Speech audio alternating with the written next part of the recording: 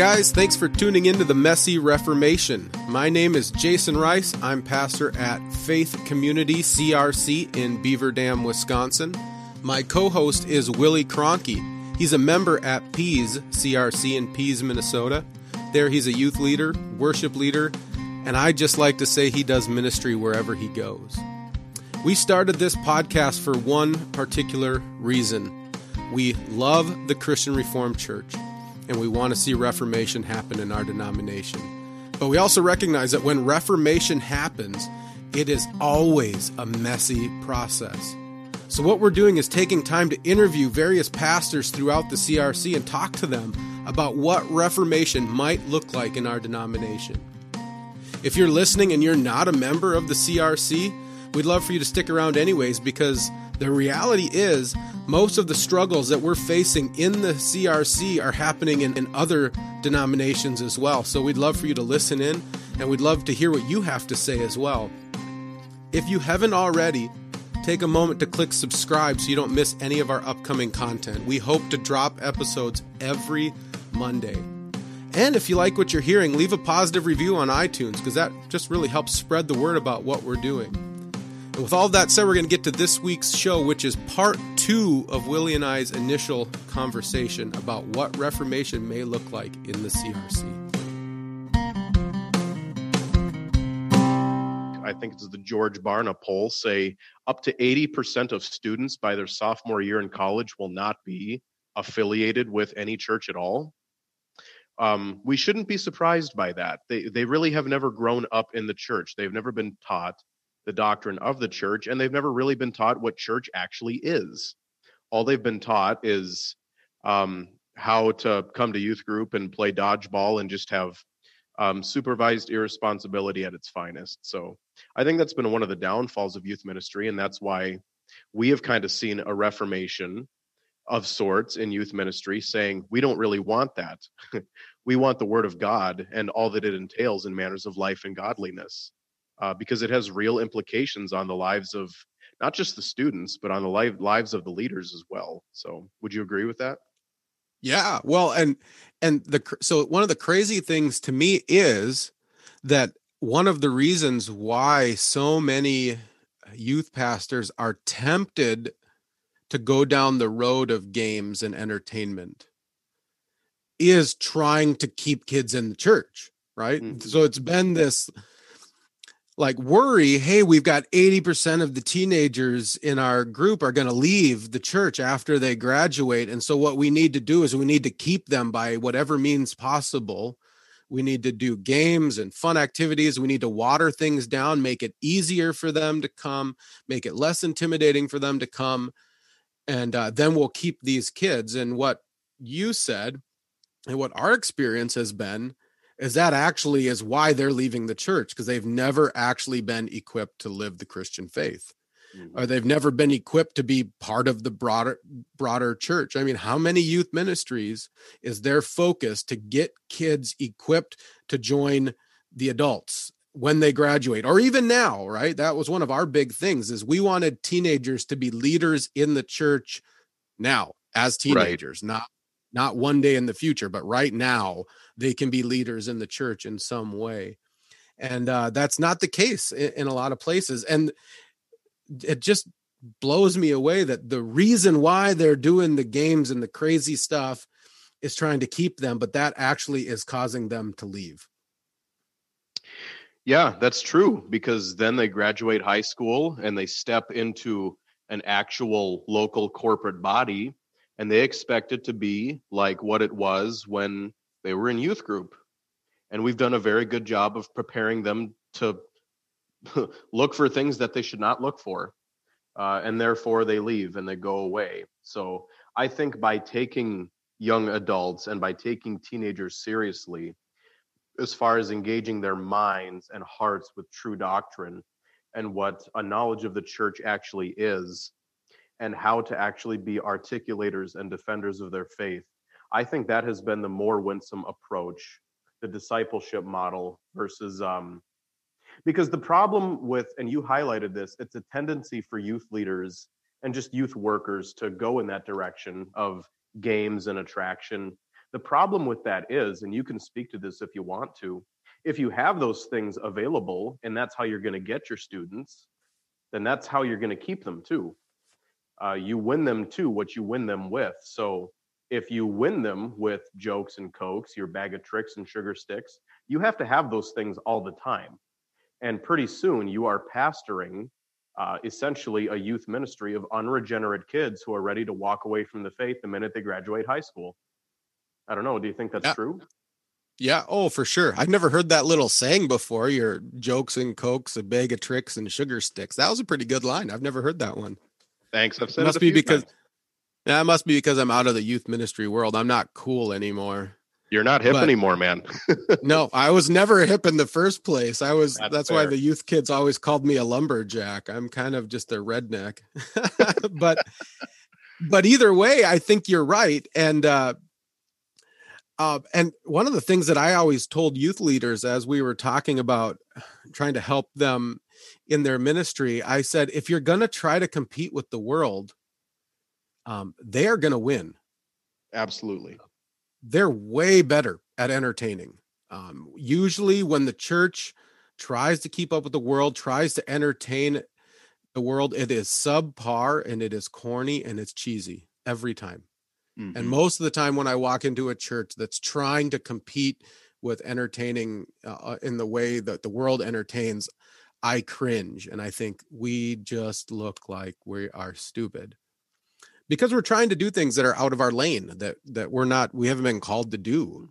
Yes. And so, but when we dive down now, I mean, you and I, we had games with the kids, we did things that were fun. I mean, and there's a part of just when you're in community with people, you enjoy hanging out together and you do goofy things, you do fun things and you enjoy being around each other. But that wasn't the focus of our youth ministry. Most of that actually just happened organically before and afterwards. Mm-hmm. But the main focus of what we were doing was worship in the Word of God. Mm-hmm. And we focused on attracting kids that way by what we were teaching, answering questions that they were asking, and then discipling them and loving them in that way.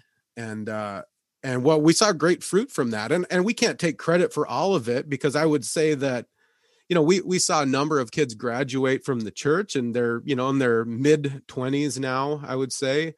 Mm-hmm. And I'd say they're all in their mid 20s and they're already leaders in their churches. Mm-hmm. But most of them were also kids that grew up in a Christian home, mm-hmm. Went to a Christian school, and then attended church and were discipled at church. And so they had that good old CRC three-legged stool analogy that I know people want to get rid of and throw out, but I think it's still, I have seen over and over and over how that three-legged stool has produced solid Christians when each one is doing their job, when they're discipling people at home and when they're discipling people in the church and when they're discipling people at school, then we have people who stick in the faith. Yes. But when the parents start saying, well, I'm going to send my kids to a Christian school because I don't want to disciple them. Right. We have parents who didn't want to send their kids to a Christian school, but they brought them to youth group and they said, my kid better get Jesus when they're here. Yeah. And I would say, well, they will, but they better get Jesus at home too. And then I would get a funny look because they were kind of like delegating the job out to me. And so, but you really need it on three levels for consistency. I mean, we obviously had kids in our youth group who didn't have Christian parents and went to a public school and only had our youth ministry as a tool of discipleship. And they're pretty solid kids right now. We had a few of them, but not all of them. Some of them graduated and walked away from the church, and that happens too. But we did see a lot of fruit by just pouring into these kids, discipling them and trying and not focusing on games and entertainment. That's true. And you kind of spoke to this earlier. We were never necessarily against games when we started taking biblical truth more seriously. It's just the fact that it happened due to the fact that we see that as an enhancement of Christian fellowship. We didn't see that as where your faith nurture or where the meat and the potatoes, was actually coming from, or how the sausage is made as far as the development of your faith. I mean, one of my favorite games to play is a good, relaxing game of cribbage, and that kind of took off in our youth ministry and in our church to some extent too. Is just to sit, play a game of cribbage, and just talk. And some of those things, as you said, happened organically. That wasn't necessarily planned or manufactured, but we just did that out of enjoyment of wanting to be around one another. But our students all knew that that is not where the foundation from their faith came from. It was sitting under red hot preaching of the Word of God. It's the Spirit that gives life, and God has chosen the Word that He is going to teach and instruct us and equip us with to be defenders of our faith. So I think our students recognize that. And I don't know, do you want to speak to that? Yeah, well, I mean, it came from, I always like to tell when we talk about this, because obviously we have really strong opinions about this. Sure. But when I talk about it, I always like to let people know it wasn't always this way, right? When you were, what were you? You were in 7th grade when I started, right? As a youth pastor, youth director. Yes. I think so. You were really annoying. Yes. Yeah.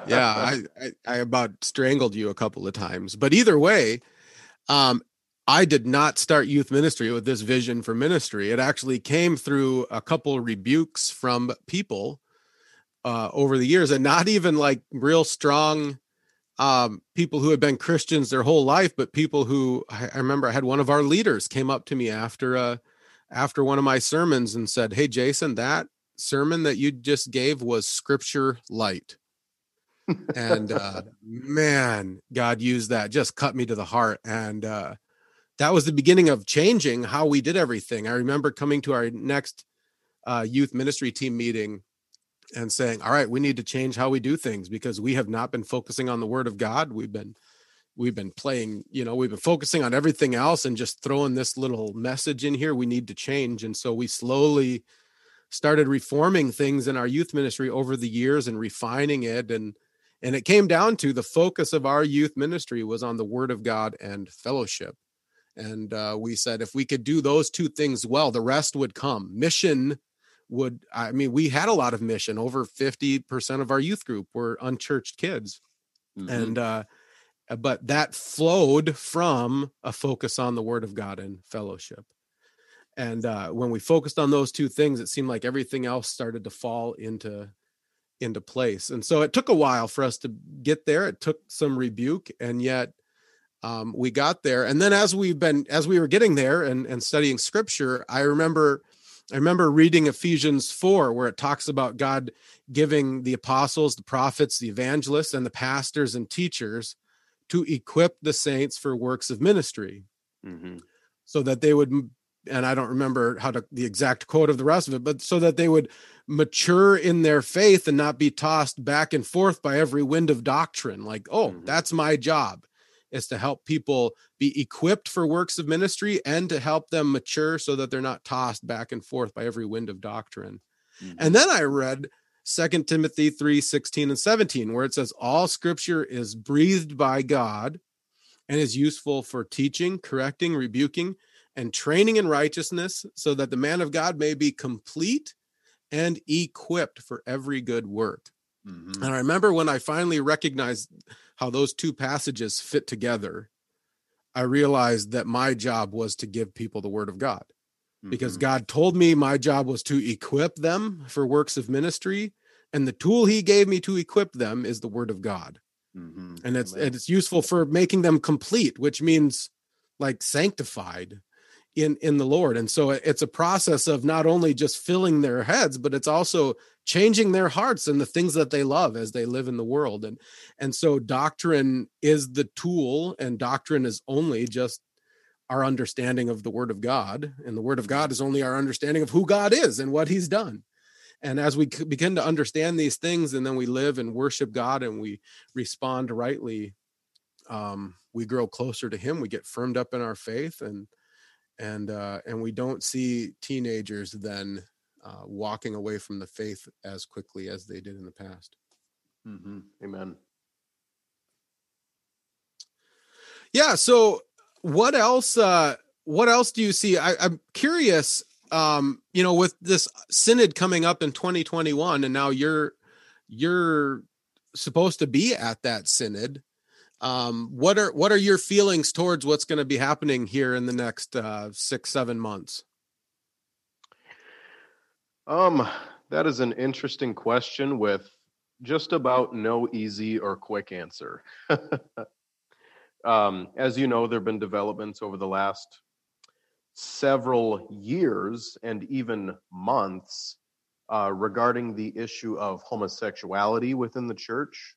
And there was the study committee that was kind of commissioned and given their task to give their report. And now that it's out, that is what's going to be discussed at this year's synod, along with some activities from some local churches regarding this issue as well. So I think this is going to be kind of a hot button synod as far as these issues go.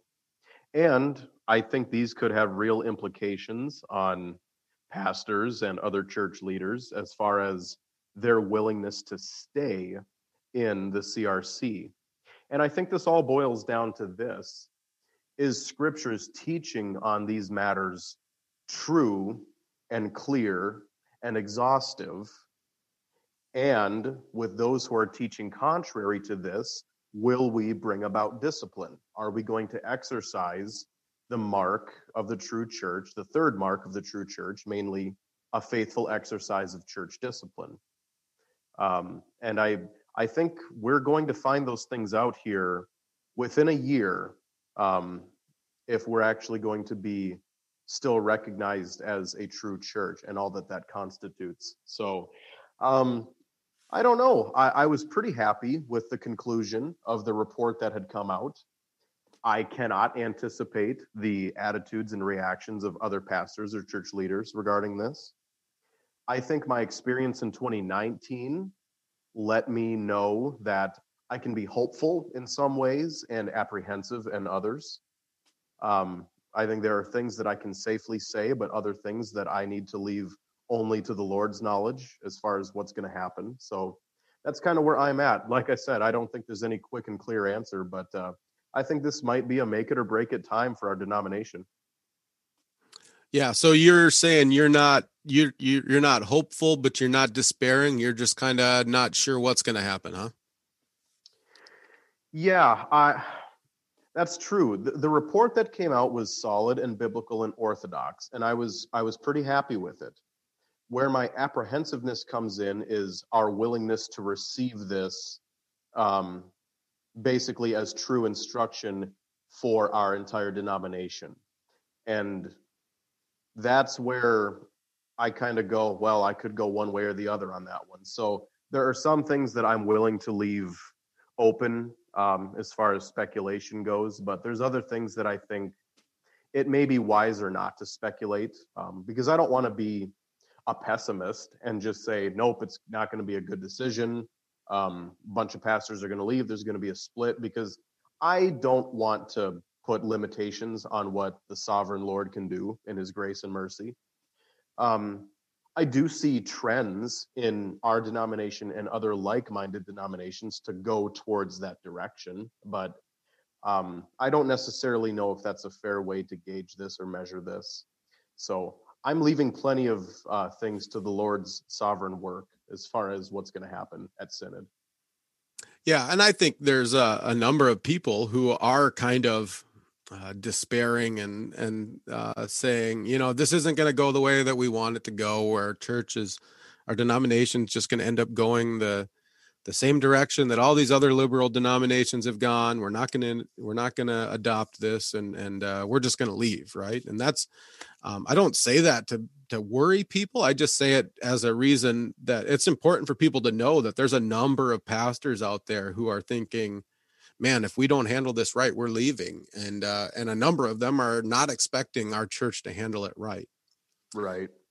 Yeah. And so I also, it's interesting, you mentioned the one aspect of, we talk about the 3 marks of the true church, right? The pure preaching of the word, the right administration of the sacraments, and the right administration of discipline. And yet it doesn't seem like, I don't think it's specific to the CRC. I think I could say this about the church broadly Mhm. speaking. We don't seem to think that that's actually a mark of the true church, do we? No, that has been something that has been the third mark that the church has kind of winked at, and we know it's there, but we don't use it um, for a variety of different reasons. But that is the mark that is kind of looked over, either intentionally or most of the time intentionally, but other times unintentionally. We don't like having to clean up mess. And the reality of the situation is, when it comes to church discipline, sin is always messy. And it's never always super clear and cut dry. It varies situation by situation. I think any pastor or any church leader knows that, who's had to deal with some of these issues. So I think those are some of the reasons why we just don't want to touch that. And we tend to err on the side of love and grace and mercy. And I think because of that, we have shrunk back from being a people that also cares about what is right and what is just.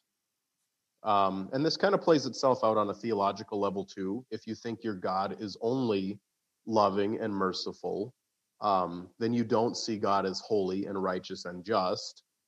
So I think it's just been a tipping of the scales in the wrong way, that has kind of led not just the Reformed world, but you're right, the broader evangelical world, to kind of shrink back away from saying, God isn't an angry God. He does not have wrath. He does not show disfavor towards sinful creatures.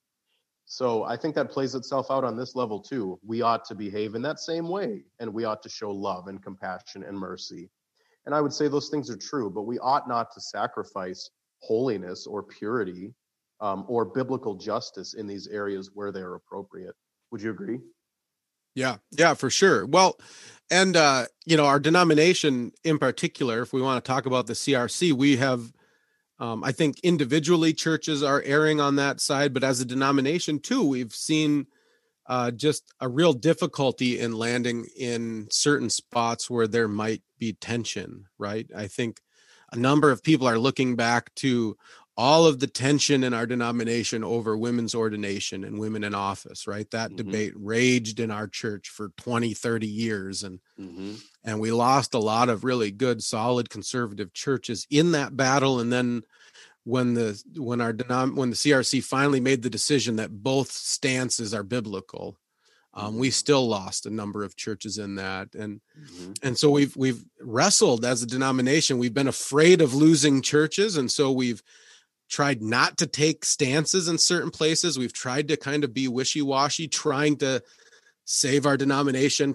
We've even used the term, for the sake of unity, we're not going to take a stand on this. Right. I love And that. yet, what's ended up happening is that there's more disunity, right? And it's all bubbling under the surface. And it's the same in any point in history, I would say. Back, people talk to me about when the Reformation happened, when it happened 500 years ago. It just blew up the church, and it turned the church into this big mess where it's all disunity, and we have all these different denominations. And I have always said that disunity was there already. Yes. It was just covered up and hidden under the name of the one true Catholic Church. Yes. And all the Reformation did was take all of that disunity and just bring it to the surface and show what was truly there from the beginning. And I think that's the same is true in the CRC right now, that there is disunity happening in the CRC, whether we want to admit it or not. And it's because we've refused to take stances. It's because we've refused to take disciplinary action, because we've been just afraid of losing our denomination. And yet, and because of that, we are losing it, because we've refused to take stands in this. I just got one more final question for you, Willie. Is the CRC worth rescuing? Yes, and I'm tempted to just leave it at that. Yeah, well, I think we can leave it at that for now. Well, no, go ahead, elaborate on that. Sure. I think the Christian Reformed Church and her heritage and her history and her orthodoxy, for all of those reasons, are worth recovering and saving. I think our confessional roots and status makes us a bastion in the Reformed world. And I really do think that our engagement with society and culture is needed right now more so than ever. So it's for these reasons that I think the CRC is worth saving, worth staying in, and worth investing in while she'll still have us. Amen. Yeah, I think you're right. Yeah, we've talked about this a lot, and I'm sure people will hear me emphasize this over the next episodes as well. But yeah, we believe the CRC is worth rescuing because we think we have something unique to offer the world, that our denomination has its own unique personality and nuance in theology that we think is beneficial for wherever God has placed our churches, but ultimately beneficial for the kingdom of God. And so we don't want to see the CRC collapse because we have something unique to offer. So what do you think, just quickly, because we're running out of time here, what do you think needs to happen in order to rescue the CRC? First and foremost, we need pastors who are willing to just preach expositionally. We need parishioners, congregation members who are ready and willing to be equipped. And we need to be willing to be a denomination that lives a life of spiritual purity and holiness. We need to be people who are not only hearers of the word, but also doers of the word, as James says. So it's for those reasons I think the CRC is worth saving, and I think that's what we ought to do in the following weeks, months, years, and generations. Well, guys, that's all we have for this week. So stay tuned for next week's episode where we interview Derek Buikema about Reformation in the Christian Reformed Church. But until then, don't forget that this is Christ's church, and he bought this church with his blood. But he also warned us that wolves would come in and try to destroy his flock. So keep a close watch on your life and doctrine, preach the word in season and out of season, and keep fighting the good fight in this messy Reformation.